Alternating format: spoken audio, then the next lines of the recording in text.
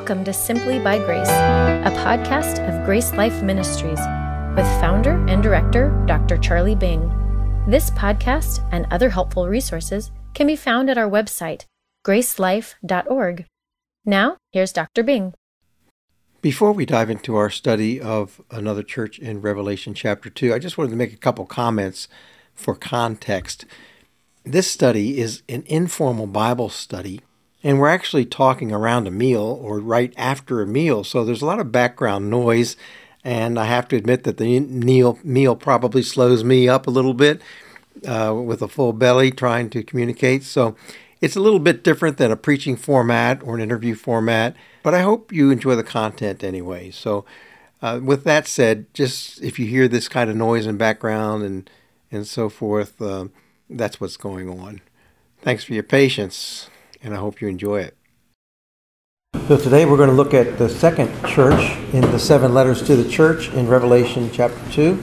Beginning in verse 8, the church in Smyrna, which is a persecuted church, a suffering church, and I think we can learn some things from it. We're reminded that the book of Revelation starts with a vision of Jesus Christ, and then there's the 7 letters in chapters 2 and 3, and then there's the things in the future starting in chapter 4. And the 7 letters are written to 7 real churches in Asia Minor, and they're addressed to the messenger. Some people think it's the angel, some people think it's the pastor of the church or an elder in the church. I don't pound the pulpit for any one or the other. It doesn't change the message of each of the letters. Each of the letters follows a certain pattern. Usually there's an introduction, usually a commendation, sometimes a rebuke, and then there's some counsel given, and then a promise made to the overcomer in each church. My belief is that the overcomer is a Christian who has been faithful in their trials in the church. So it's not just all Christians that he's addressing when he addresses overcomer. So with that, then our first church we started in chapter 2 was the church at Ephesus, which had lost their first love. And now we're looking at a church that is going through persecution and promised to go through more persecution. And we'll see what his message, Jesus' message is to them through the church in Smyrna, beginning in verse 8.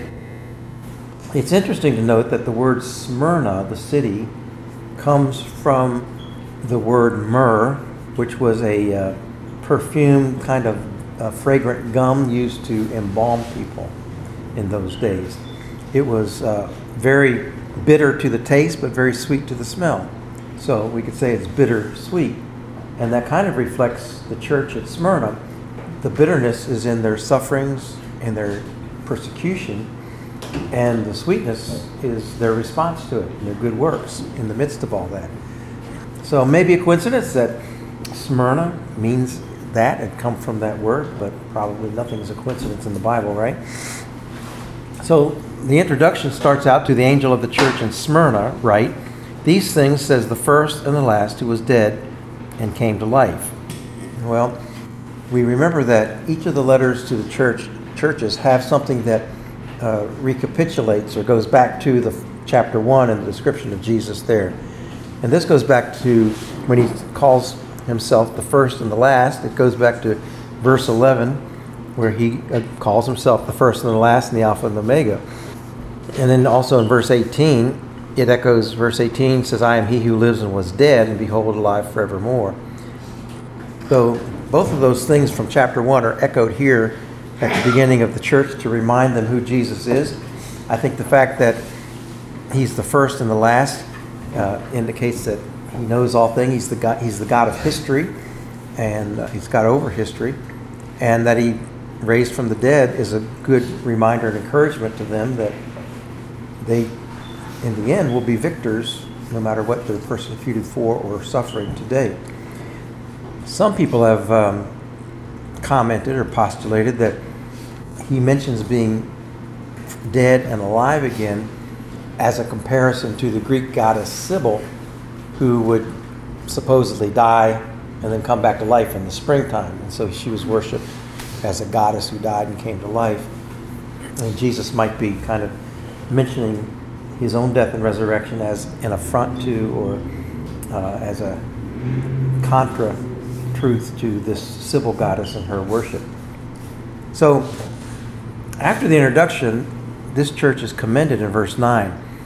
Jesus says, I know your works, tribulation, and poverty, that you are rich, and I know the blasphemy of those who say they're Jews and are not, but are a synagogue of Satan. Jesus knows all things, so he easily is able to say, I know. And one thing we want to note, though, if there was a complaint or a rebuke, we don't see it in this letter. We see this commendation. This is one church that doesn't receive a rebuke at all. No complaint from Jesus. And he knows the works that they're doing in spite of the fact that they're suffering under persecution. And he says he knows their works and their tribulation and poverty. It tends to be that those who are persecuted for their faith suffer in poverty one way or the other, inevitably. In this case, for example, Christians in the town of Smyrna could have been blacklisted by the guilds, by the unions, cut off from work or income, or they could have been just robbed and abused and boycotted, their businesses boycotted. I see this happen today in today's world, in countries where Christians are a very small minority. They cannot find work sometimes, they're not given work because of their faith as Christians, and they get lower class jobs. If they don't identify with the political party, they may not get a job at all. I know that's true in one country where I minister.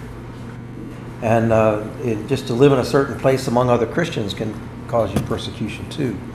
I'm thinking of Myanmar, where a lot of the military action and the military coup was against those towns and cities that were considered high in Christian population, some of the places we went. So I see this going on, and it keeps the people in poverty because they can't work, they can't make an income, they can't transit, pick up things, deliver things. It's very difficult for them. They can't finish their education sometimes. So these Christians are in deep poverty. But yet he says, you are rich. So that tells us that poverty is not related to spirituality. Poverty is not related to spirituality. Contrary to what the prosperity gospel would have us believe, that if you're a Christian, that you should be prosperous, you should be driving a Mercedes-Benz and living in a mansion. That's what the prosperity gospel says. You should be healthy all the time, wealthy all the time. But here, these poor Christians are poor. They're living in poverty. But Jesus says you're rich, and he commends them for their spirituality. So poverty is not linked to spirituality, not related to it. And how are they rich then? Well, I think he must be talking about their spiritual treasures, their eternal treasures that they have. Jesus said it's possible for anyone to lay up treasures in heaven. I think we do that by our good deeds and suffering under difficult circumstances like they're doing. So those who focus on worldly wealth are short-sighted. This church evidently was focused on their heavenly treasures instead of just their worldly wealth and their poverty and their circumstances. So he's able to call them rich. He mentions something here in verse 9. I know the blasphemy of those who say they are Jews and are not. It looks like their poverty is linked somehow to being persecuted by those who call themselves Jews, but they're not really Jews. Paul's idea of a Jew is, he explains it in Romans 2:28 through 29, that a real Jew is one who's not just born a Jew in the flesh, but is circumcised in the heart. One who believes in Christ is Abraham's seed, spiritual seed, a true Jew. So a true Jew is one who's accepted Christ as Messiah, not just one who's born racially Jewish. So I think what he's referring to here is those who are born racially Jewish, but they're not true Jews because they haven't believed. And that's why he says they say they are Jews, but they're not. And evidently they're being charged with blasphemy, or they're being blasphemed against by those who say that they're Jews and aren't really Jews. Christians in the early church like this were accused of various things. They were accused, for example, of atheism because they didn't worship idols, the Greek idols, and they only worshiped one God. They were accused of crazy things like cannibalism because they took the Lord's Supper, they ate the body and the blood of Christ, and sometimes they did that in the catacombs underground, where the dead people were buried. So they thought the Christians were being secretive and eating human flesh down there. They were accused of treason because they didn't support Caesar as Lord. They said Jesus is Lord, and that was a big issue back then. So whoever these Jews are, we don't know exactly, but they seem to be linked to their poverty, and they were blaspheming them with false charges like that. And Jesus calls them the synagogue of Satan. He's not referring to a Jewish synagogue, but a gathering of people who represented really Satan. So I think what this teaches us is to look behind the scenes at the spiritual battle that's going on when it comes to things like persecution or trials or tribulations. There is a spiritual battle that where we could trace back to Satan in some cases. Now, we know that we can undergo hardships because we're being disciplined by God, or He's teaching us obedience, or He's teaching us about His grace, or we're suffering the consequences of our own sin. There's a number of things that can cause us to be persecuted. But there's always the option that Satan could be persecuting us through other people. Like we see in the book of Job, where he caused Job to suffer. It's behind the scenes. We get the behind the scenes view that the author of Job gives us, and Satan is there petitioning God, asking him if he can get at Job like that. So there are examples like that. And Ephesians chapter 6 tells us that we wrestle not against flesh and blood, but against these demonic and satanic powers. When Christians suffer around the world, it's hard to know, I think from a strictly human perspective, whether they're suffering from their own consequences of sin, or because God is disciplining them, training them, or Satan is maybe behind it all in some way, or behind some of it in some way. But we need to keep that option open, that it could be caused by Satan, and that's what Jesus seems to be saying here. He gives them counsel in verse 10.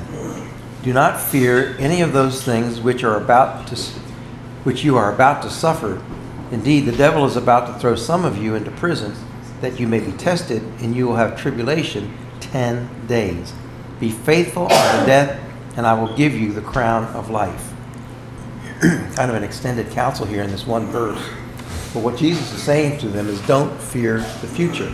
And He tells them what's coming to them in their future. They're going to suffer persecution. He says that they're going to be tested. Don't fear any things which come upon you. The devil's about to throw you into temptation, that you may be tested. Does that remind you of what Jesus said to Peter in Luke 22, I think it is, where He said, Satan's going to test you and sift you as wheat? So God sometimes gives Satan permission to test us. And the testing is going to last for 10 days. Now, what's He talking about there? Usually in the book of Revelation, numbers are meant to be taken literally. Like 7 years of tribulation, 1,000 years millennial kingdom, down to the days. So 10 days could be 10 literal days of severe persecution that the church was going to go through.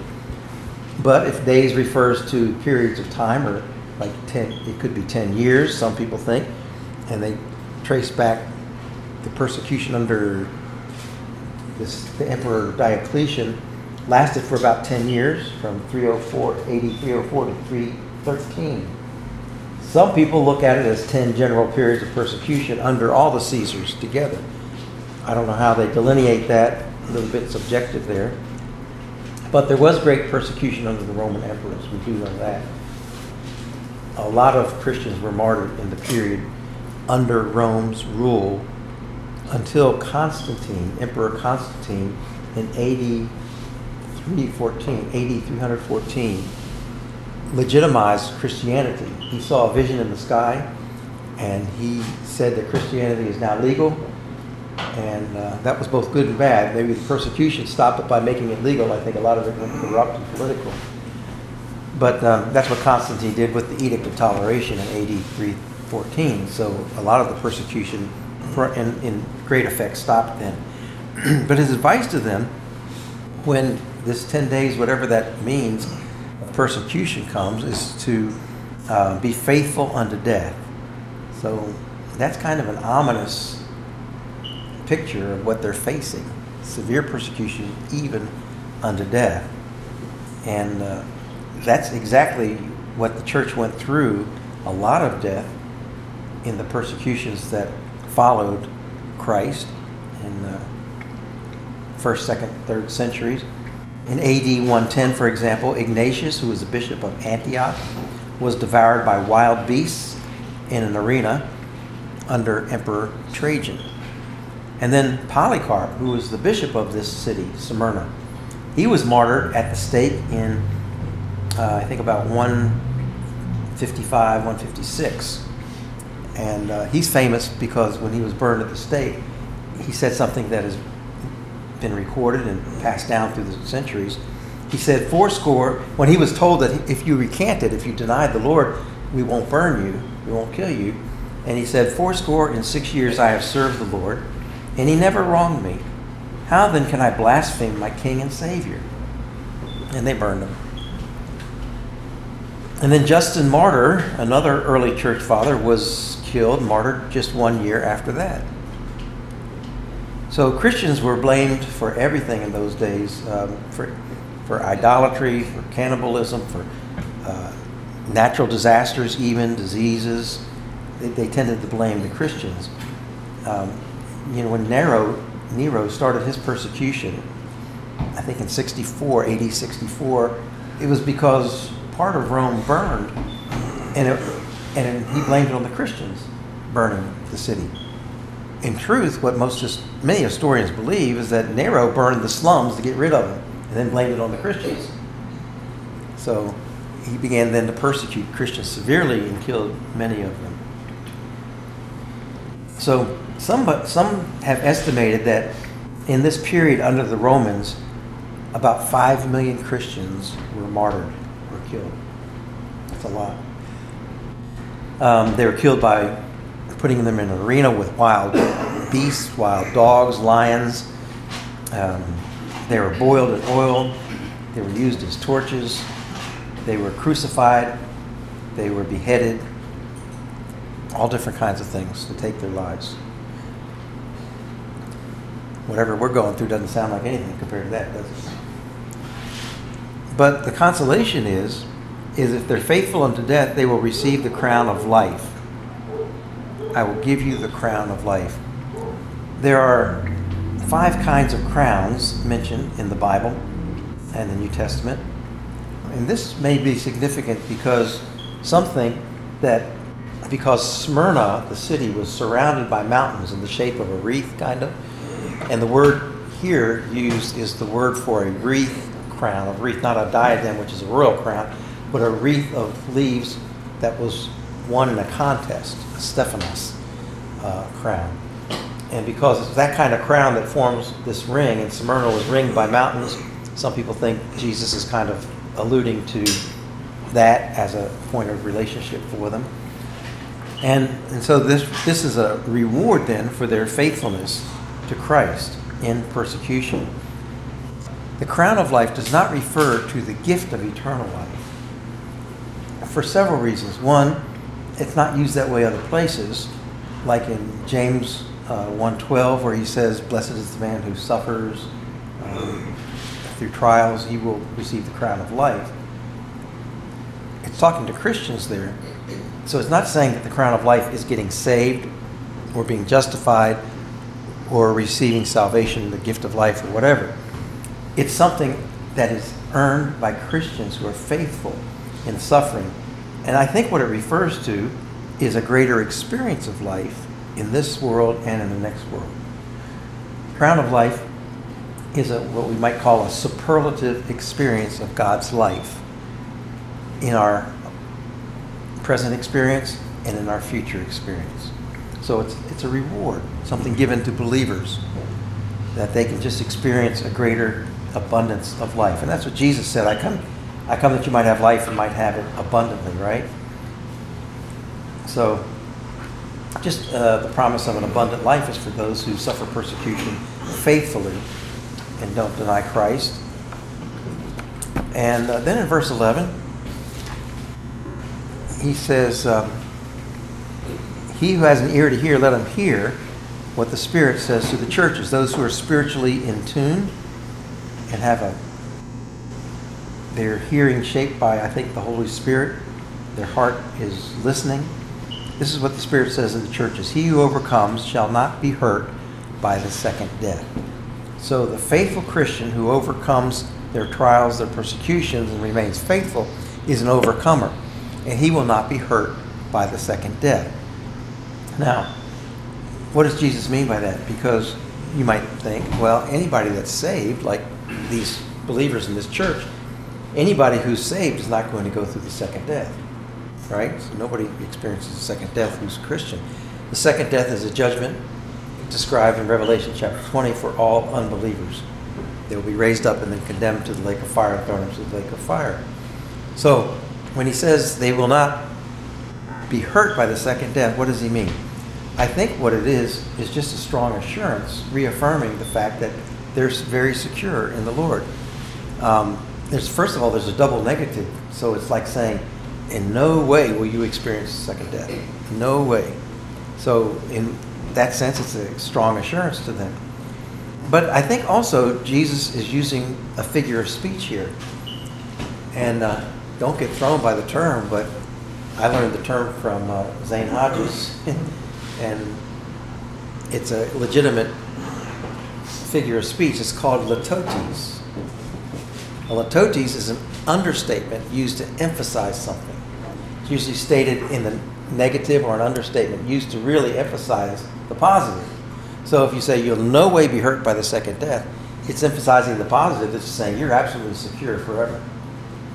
That's a word you probably will never use in your vocabulary, but I use it in teaching because we do run into it again in chapter 3. This is what Zane wrote, and I'll just read his words because he explained it very well.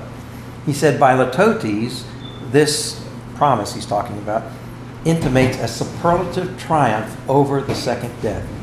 But since the second death is actual banishment from the presence and life of God, as described in Revelation 20, the litotes also intimates a splendid experience of the divine life and presence. So what he's saying is that this is a strong assurance that they will in no way experience the second death.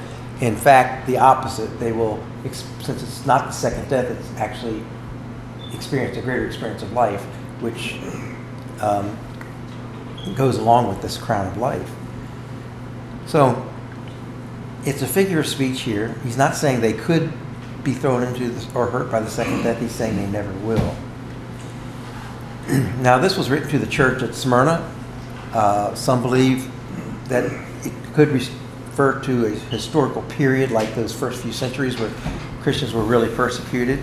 And even though it was written to them in the first century in that church at Smyrna, I think there's a message for us today, as I think all these letters to the churches have a message for us today. So what would be the message for us today? I don't know that any of us has been threatened to be burned at the stake or to be killed for the sake of Christ, although there are people in the world who actually are every day. But I think the way that we learn from this is that, first of all, be prepared with a strong faith. We might not be experiencing persecution today, but personally, I think the day is coming. I think we're the exception in the world here in the United States. Persecution is mounting, and just to say, I believe that marriage is between a man and a woman, that's considered hate speech.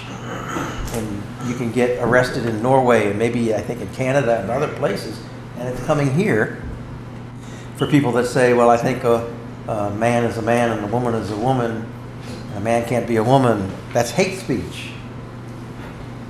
So that kind of persecution is creeping in, and it doesn't take very long. If you see those, for example, this young lady who lost the swimming competition to this guy, named Leah Thomas, and she's been vocal about it. She's been going to campuses and giving talks about it. And they're attacking her. The mobs are attacking her, punching her in the face. She has to get security to walk her in and out of the campus. I don't know if she's a Christian, but I'm just saying if we choose to speak the truth, we're going to be persecuted. And it's not going to get easier, in my opinion. So I think we need to be prepared with a strong faith. There are more martyrs today than ever, I have read. And somebody has estimated that since the time of Jesus Christ, there's been 70 million Christians martyred for their faith. That's a lot of people. According to one study, over the course, I'm reading what I found on the internet, so you know it's true. Breitbart. Over the course of the past year, he's talking about 2021, an astonishing 5,898 Christians were killed for their faith. And then he's quoting actually a study called the Watch List. While 6,175 believers were detained without trial, arrested, sentenced, or imprisoned, and 3,829 Christians were abducted. So you get not just death, but you get abductions, you get abuse, imprisonment, false arrests, and things like that. Another study I read said that these are the worst countries in 2020, the latest data that they had. And the worst countries for following Christ to be a Christian. First of all, North Korea. If you just own a Bible, you can be killed. I've read testimonies of people there. Afghanistan's the second, Somalia, and then Libya, and then Pakistan. The worst countries to live in that are violent towards Christians is Pakistan, Nigeria, and Egypt. And the list goes on. I'm just reading you the top winners. The worst for killing Christians is Nigeria. I don't know if you've been watching the news, but the Boko Haram and the Muslims in northern Nigeria are just killing people randomly. Pastors, kidnapping, killing them, going into churches, bombing, shooting, and so forth. So the worst place, if you want to lose your life, is Nigeria, Central African Republic, Sri Lanka. And now that's not even talking about the churches that are destroyed or Christian businesses that are destroyed. That's about lives that are lost or persecuted. But you get places like China where they take a bulldozer and knock the churches down. They're doing that in Myanmar also. They're actually bombing churches, the military is bombing churches. Rwanda was named, and Angola and Nigeria. All places of great danger and persecution for Christians. Some more data from another place called For the Martyrs website. It's set up to make us informed about martyrs around the world. And this is in relation to the top 50 countries where it's the hardest to follow Christ in 2020. And they say that 260 million people in the top 50 countries where there's persecution, of those 260 million Christians in the world experience high levels of persecution for their choice to follow Christ. 1 in 9 Christians worldwide experience high levels of persecution. 2,983 Christians were killed for their faith-related reasons in these top 50 countries. 3,711 Christians were detained without trial, arrested, sentenced, and imprisoned in these top 50 countries. And then 9,488 churches or Christian buildings in these top 50 countries were attacked or destroyed. So you start to get the feeling that we in the United States are the exception to what's going on in the rest of the world. And I truly believe that's the way it is. Because I do have some personal experience with some of these countries. So be prepared, have a strong faith, I think is what we can glean from this letter. And that's what he's telling them, that Jesus is alive. We have a strong faith in him, no matter what we go through. We come out as victors in the end. We receive the crown of life if we endure faithfully. Keep your faith strong. I sometimes wonder, if we were to experience this kind of persecution, how many would actually endure it faithfully? Or would they deny the Lord? Or would they deny knowing you and me? I wonder how many of us around this table would be faithful to the Lord to claim him or you and I, as brother, sister in Christ, in an environment of intense persecution. I wonder how many people would fall away for their own safety. I think something else that we can learn from this church is don't fear the future. Have a strong faith. If you have a strong faith, don't fear the future, because faith is the opposite of fear. And promises of the Scripture is that God will always be with us, and He'll be with us in persecution, and He'll give us the grace that we need when we need it. Hebrews 4:16. Come boldly to the throne of grace, that you can find grace to help in time of need. So when you need it, His grace will be there. You don't need the grace today, so you won't experience it today. But when you're under persecution, should it happen, then you will need it. Then you can have it if you come to Him for it. So don't fear the future. Nothing can hurt or destroy our spiritual blessings. And we have an assurance that we'll be preserved from that, ultimately from the second death. And given right here, as we explained. In Matthew chapter 10, verse 28, Jesus said, don't fear those who can hurt the body, but the soul. So don't fear those who can harm us physically, because I heard an interesting quote this week. You are not a body that has a soul. You are a soul that has a body. Isn't that interesting? You're not a body that has a soul. You're a soul that has a body. So you are a soul. We happen to be encased in a body. Don't fear those who can hurt the casing or the jar that we live in. Don't fear those who can hurt the body, but those who can hurt the soul to spiritual damage.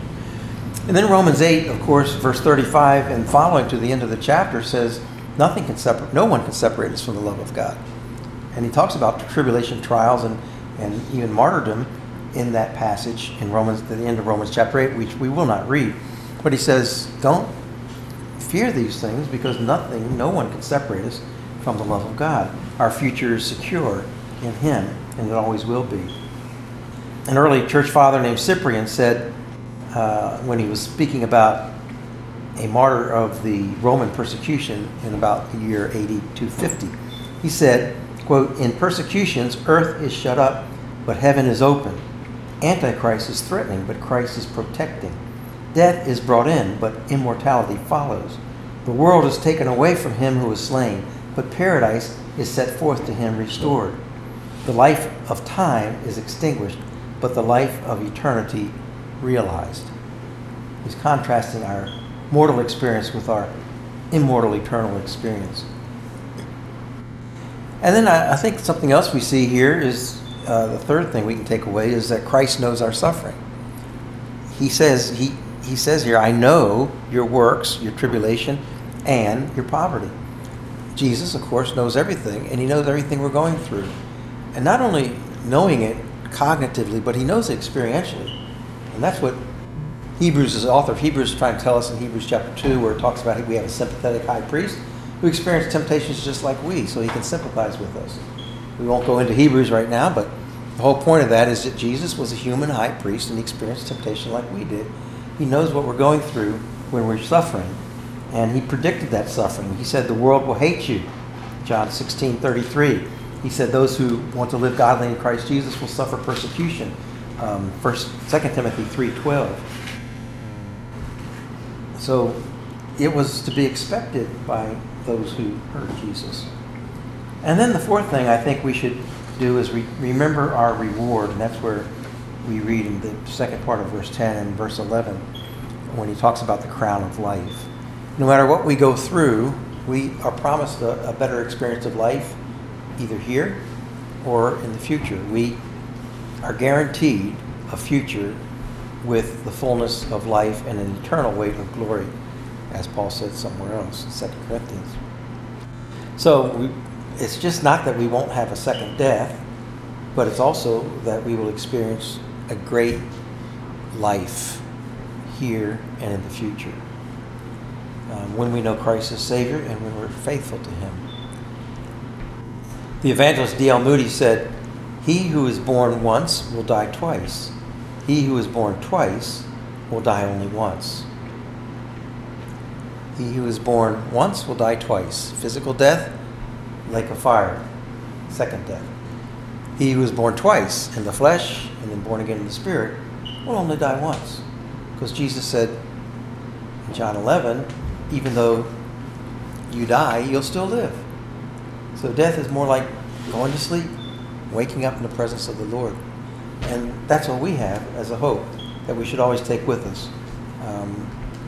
We should remember that there's a reward for our faithfulness, just being in God's presence, but also a crown of life, a greater degree and experience of that life when we're in his presence.